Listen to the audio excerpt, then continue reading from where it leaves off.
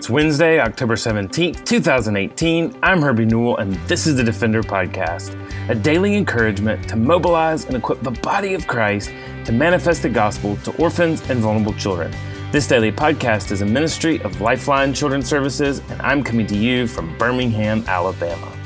Well, I am thrilled to have Taylor Callum join us today for the Defender Podcast. And Taylor and her family live in San Antonio, Texas, where her husband is stationed.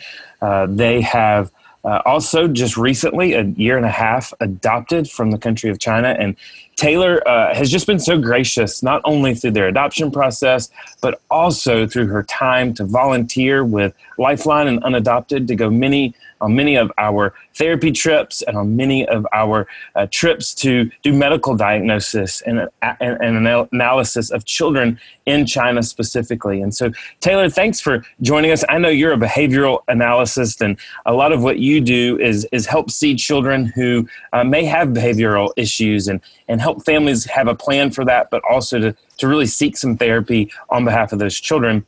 But just in general, and obviously, you've been through the adoption process yourself, and then you've been on these trips to evaluate children in orphanages. When would a family know to seek therapy? What are some of those signs that therapy may be something a family wants to seek? Right.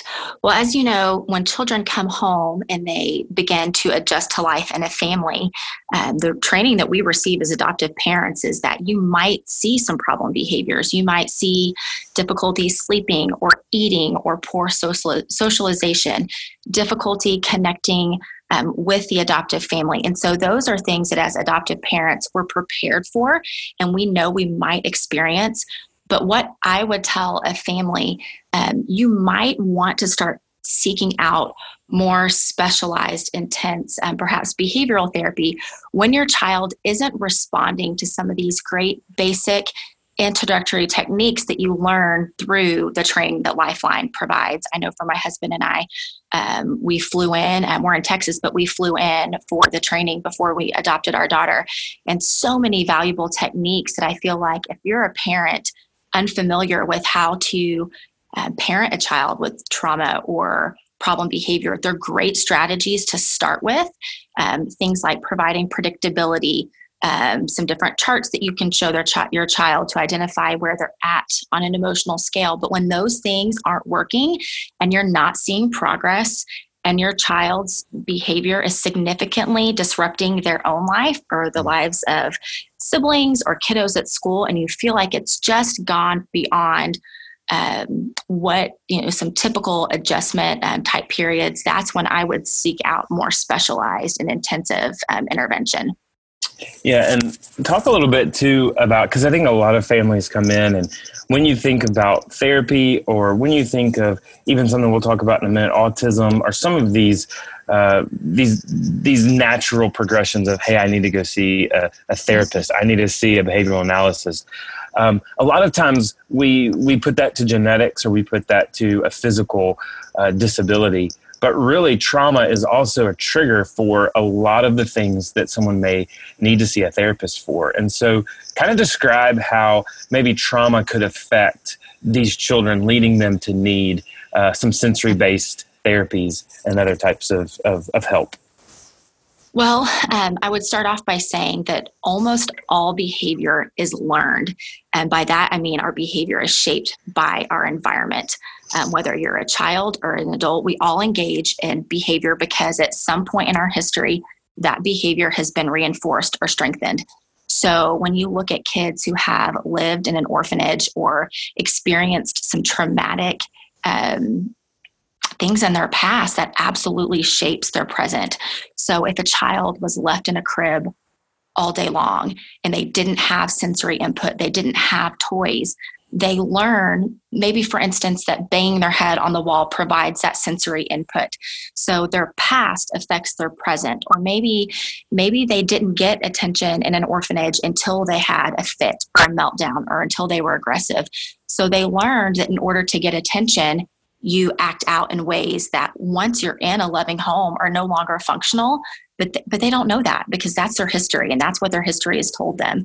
So despite a diagnosis, no matter what genetic history, it's the environment that can make a huge difference on behavior.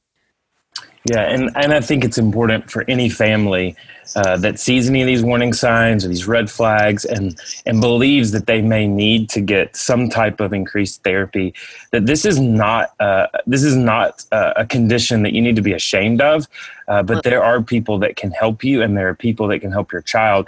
And part of that, though, is getting a referral. So Taylor, just walk us through the first steps of, okay, I know I need help. I understand that there are those that can help me. This is not something to be embarrassed by or to feel like I'm not doing a good enough job at home. How would a family go about seeking out these referrals? Yeah, the first thing I would do, of course, is talk to your caseworker because Lifeline provides such a wealth of expertise and people behind the scenes that can say, you know what, I hear you and I think you're right. I think this might be a little extreme than what we typically see with families. So I would start there. And then the next thing that you would want to do would be to go to your child's pediatrician. They'll ask a bunch of questions. They may give you some questionnaires to fill out. And then they might even refer you to somebody called a developmental pediatrician, particularly if they think that your child might have autism. So definitely start with your pediatrician. And then another place to start would be the school district as well, kind of next steps after that, if they're of school age. But starting with your pediatrician would be, ideal. And obviously, a lot of these therapies will be provided for by insurance, and insurance will come. But sometimes, and this is what you do in being a behavioral analyst, sometimes these ABA services are not covered by insurance. So, talk a little bit about why ABA is harder to get insurance and help families know some steps that they could go through to get their insurance to help out. Right. So unfortunately, with ABA, it is sometimes seen within the medical community as an intervention specific for autism spectrum disorders. Now, all of us who work in the field of ABA understand that that's not true. ABA is effective for treating problem behavior regardless of where it's manifesting from, but that's not how insurance companies view it. So if your child is diagnosed with an autism spectrum disorder, it should be fairly straightforward to get a referral for ABA therapy. Some of it depends on the state you live in. Sometimes Medicaid covers ABA therapy. I'm in Texas, and I can tell you that Medicaid does not cover ABA in Texas, but I know there are a handful of states where Medicaid covers ABA therapy. So if your child is diagnosed with autism, you're probably in luck. If your child is not diagnosed with autism, you might have a little bit more difficulty accessing services through just a commercial insurance plan. I'm not saying it's impossible, but it might be a little bit more difficult. As a provider, we always accept private pay, and then we will help families try to find grants. There are a handful of grants out there that will help cover the cost of ABA therapy. So it really kind of depends on the diagnosis as far as insurance coverage. So Taylor, even just talk a little bit for those who may not be as familiar with ABA therapy. Talk a little bit more about what that is and how that could help a child, even children without autism. Right. So in a nutshell, ABA therapy is a science of decreasing inappropriate maladaptive behaviors while also increasing socially appropriate behaviors. So when I first meet a family, I want to know what is preventing your child from participating within your family, in the community, at school, in social settings. What is preventing them from doing that to the best of their ability? What is preventing your child from fully assimilating into the greater community? So what we do is we work with the family to develop goals to target very specific problem behaviors. Some pretty common examples that parents come to me with are things like, my child has severe tantrums. My child has self-injury. My child is aggressive. my child engages in property destruction or is incredibly non-compliant. Those are just some of the kind of overarching problem behaviors that we see that really disrupt the child's life and the family's life. So we look to decrease those problem behaviors while simultaneously teaching that child what to do instead. So it's really kind of two sides of the same coin when you're looking at what ABA is designed to do. Yeah, and obviously there's other types of therapy as well. You have occupational therapy and physical therapy. Talk about the differences in each of those therapies as well, and kind of what those therapies are more designed to help with children. So physical therapy is one that most of you are probably familiar with. In physical therapy, you're primarily focusing on gross motor deficits. So kiddos with cerebral palsy, kiddos with a limb difference, when really the skill you're looking at is not there because of some sort of physical disability or neurological disability that might impact their motor skills. And then, of course, we have speech therapy. And I will say there is a pretty significant overlap between ABA and speech therapy, especially for our younger kiddos. In speech therapy, you're really focused on teaching language and communication skills, working on articulation. Speech therapy sessions are typically a little bit shorter, whereas with ABA therapy, our sessions are usually at least 2 hours. And ABA is definitely more intensive than speech therapy. We typically see our children, a minimum of 4 hours a week up to 30 hours a week. So we're still looking at that language and communication piece because we all know, and you know that if you have typically developing children, that when your child can't communicate, you will see problem behavior. If a child can't communicate the fact that they don't want to eat eggs and they can't say that, they'll throw the eggs or they'll hit you so they don't have to eat the eggs. So a huge part of ABA is teaching language and communication skills within a social context. So there is that bit of overlap with speech therapy. We're focused a little bit less on the articulation side of it and a little bit more on how can a child functionally use language so that we can decrease problem behavior and increase appropriate skills. And then, of course, we have OT as well. OT does a lot of sensory integration. And again, we definitely do some of that with ABA, but ABA is a little bit more looking at what are the direct things that happen right before your child has problem behavior, and how can we change that environment to increase appropriate behavior, and what's happening after that problem behavior, and how can we change as parents, as teachers, as therapists, what we do right after that behavior to then change that behavior in the future. So again, there's overlap with these therapies, and we absolutely collaborate. I would say ABA is definitely more intensive and more broad. So we work on social skills, we work on adaptive skills like potty training, feeding therapy, which also is an overlap with speech therapy and occupational therapy, but we're really, really honed in on that behavior, whether it's aggression or rigidity, difficulty with changes in schedules and routines, things like that.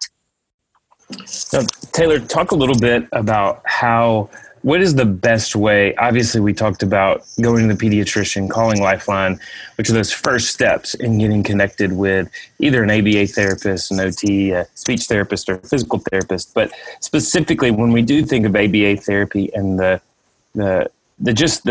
broad scope that ABA therapy can go, what's the best way for someone to find a good ABA therapist in their region or their city? I would always start with your community of adoptive parents, because those are the moms and dads that have gone before you, and you can say, hey, who in the Birmingham area has had ABA for their child, and who would you recommend? So obviously personal recommendations go a long way. That's how we receive a lot of clients at our clinic, is just recommendations, families that are happy with their services. So I would start there. Another resource is our Behavior Analyst Certification Board website, which is BACB. You can go to the BACB website, or just do a Google search. So Behavior Analyst and Birmingham. Either of those should point you towards a list of behavior therapists. And once you've got that list, then it's what do you do from there? How do you pick the right ABA therapist for your family? And I think that's an important step to explore too. And then obviously, as we've talked about, a lot of behavioral analysts are known for, people mostly think of autism. And certainly you do see a fair share of children that are struggling with autism. Talk a little bit about how a family can potentially see some warning signs towards autism. Right. So there's two main things that you want to look for when you're kind of thinking, maybe my child has autism. The first would be poor social skills. So those things look like lack of eye contact, lack of bringing to show items. So if your child isn't bringing a ball to you and getting excited because they're holding a new ball that they've never seen before, or if they're not pointing when you're out in the community and there's something new and exciting that they should be pointing at to show you, because in life we share enjoyment with others. If your child isn't seeking you out to share enjoyment, if they're not responding to their name, if they seem to not understand subtle social cues, if they're not picking up on the fact that as a parent you're frustrated or you're joyful or you're excited, just some of that lack of emotional reciprocity, though, that's definitely a warning sign. And again, it's compounded with adoption, because our kids come to us not knowing the language that we speak. They come to us lots of times with a lack of social opportunity within the environment they were at before. So it can be difficult to know, is this autism, or is this, are they showing poor social skills because of their environment? But regardless, if you're seeing that, I would seek out a professional opinion. And then the second major red flag with autism in particular is restrictive, repetitive patterns of behavior.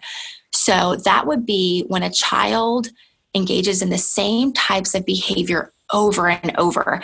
That might be spinning in circles. That might be hand flapping. That can be running their hand up and down the same section of the fence at the playground 100 times over. That might be the child who doesn't play functionally with toys as they're designed, but instead might lay down on the floor and just look at the toys in a line back and forth, or spin wheels on a car, or just those behaviors that they do over and over again that look like they're honing in on an item without actually engaging the social world around them. It's also the child who insists on their shoe being tied the exact same way every time, or you driving to school the exact same route every way, or each time you go to school, just that insistence on repetitiveness and sameness is your second red flag for autism spectrum disorder. And I know a lot of families and a lot of people, when they think of autism, probably a pit in their stomach starts, and it seems like a very scary diagnosis. But you've had the privilege of getting to work with so many people with autism, and these really are beautiful people created in the image of God that can be used in such strong ways. And even that honing in behavior, some of the best engineers, some of the best electricians and physical skill laborers are folks that have struggled with autism, but they have the ability to hone in on the specializations. Absolutely. Just talk about, obviously, like I said, we hear of the negative side of autism, but talk about the beauty of autism as well. Gosh, man, you got me started on a good one here. I think you just hit the nail on the head in that every child is created in the image of God. And when we get parents who come to us with a fresh diagnosis, they can go through that little bit of a grief and mourning period. But what I tell them is, your child is still the same child today as they were last week when they got that diagnosis. He is still Adam. Adam is still the same Adam he was yesterday and today, and the Adam that God created him to be. So yeah, I'm absolutely with you right there. And I can tell you, the only thing that keeps me away from my kiddos and not being a stay-at-home mom full-time is kids with autism, because they are some of the most beautiful, creative, fun, silly, smart kids that I know. And as parents get further into therapy, they start seeing that hope and being like, you know what? My kid does some quirky things, but look how it's serving them in life, and look how that can be used in the future. So I think it's okay to be sad. I think it's okay for you to not want your child to struggle. One of my biological kiddos has a heart defect, and it's pretty severe, and I would not have chosen that for him. And I hate that he has to go through surgeries, and I hate that things are a struggle, but I remember that's who God created him to be, and God has been and is being and will be glorified through that. So no matter what your kid's diagnosis is, they're exactly who God created them to be. And the point of therapy isn't to stop them from being them, but it's to help them be able to connect with others in the world and be the very best, happiest, most joyful version of themselves that they can be. And I tell you what, when you see a kiddo in a grocery store having a meltdown because they have autism and they can't handle being told no, that kid's not happy. They're not joyful in that moment. But as a behavior analyst, if I can give that family tools to help their child be able to walk through the grocery store and not have a meltdown and notice the bigger world around them, that child's happy in that moment. And that is meaningful. So that's the point of therapy. It's not to change who they are. It's to help them better navigate the world and to better connect with people, because God created us to be in connection and in community with others. Amen. Well, hopefully you have taken away a lot from what Taylor has said. One, that there is help if you need it for you and your child, that there are different types of therapy. Hopefully you will also see just those first steps. And so I just want to mention a couple of other things as we close. Just remember, God has so much common grace, and he has given us so many great therapists, with speech therapists and physical therapists, and occupational therapists and ABA therapists to help us along this journey. And so know that God has his common grace. There's so many wonderful believers like Taylor's and others that we know too that have chosen this field as a calling from the Lord to be able to use these gifts and abilities to serve him and to ultimately give these children hope and to give these children the ability to go forward. If you want more on seeing a behavioral analysis, you can, like Taylor said, go to the website at bacb.com, and then make sure, like we said on your first steps, to call Lifeline. We would love to help you get engaged with a therapist or to seek out the therapist that might be right for you and your child. Also, make sure you see your pediatrician and ask your pediatrician to help you make those next steps. And then the very first thing is, we would tell families, we know it's stressful when you need additional therapy. We know it's stressful from a financial standpoint. We know it can be stressful from an emotional standpoint. But also, just even like Taylor said, know that even though it may be inconvenient, and even though it may not be what you have planned, that God has a special purpose and a sovereign will to use these children for his great glory. So Taylor, thanks for joining us. And is there any last bit of information that you'd like to give us? No, I think we pretty well covered it. And if you're listening today, it's because you want to be the best parent that you can for your child. So I'm really glad that you took the time to listen and learn a little bit today. Well, Taylor, thanks again for all that you have done for the ministry of Lifeline, for the way that you have served. And most importantly, we thank you and your family for wrapping around your daughter that you brought home from China. Well, you're welcome. It's our pleasure. Well, thanks for listening to the Defender Podcast. For more information or to connect with me, please visit herbienewell.com. To partner with Lifeline, visit lifelinechild.org. Follow us on Twitter, Instagram, or Facebook by searching for Lifeline Child. You can email us directly at info@lifelinechild.org. Beloved, will you allow God to use the gospel to you to impact the life of a child? Please contact us because we are here to defend the fatherless. We'll see you again next week for the Defender Podcast.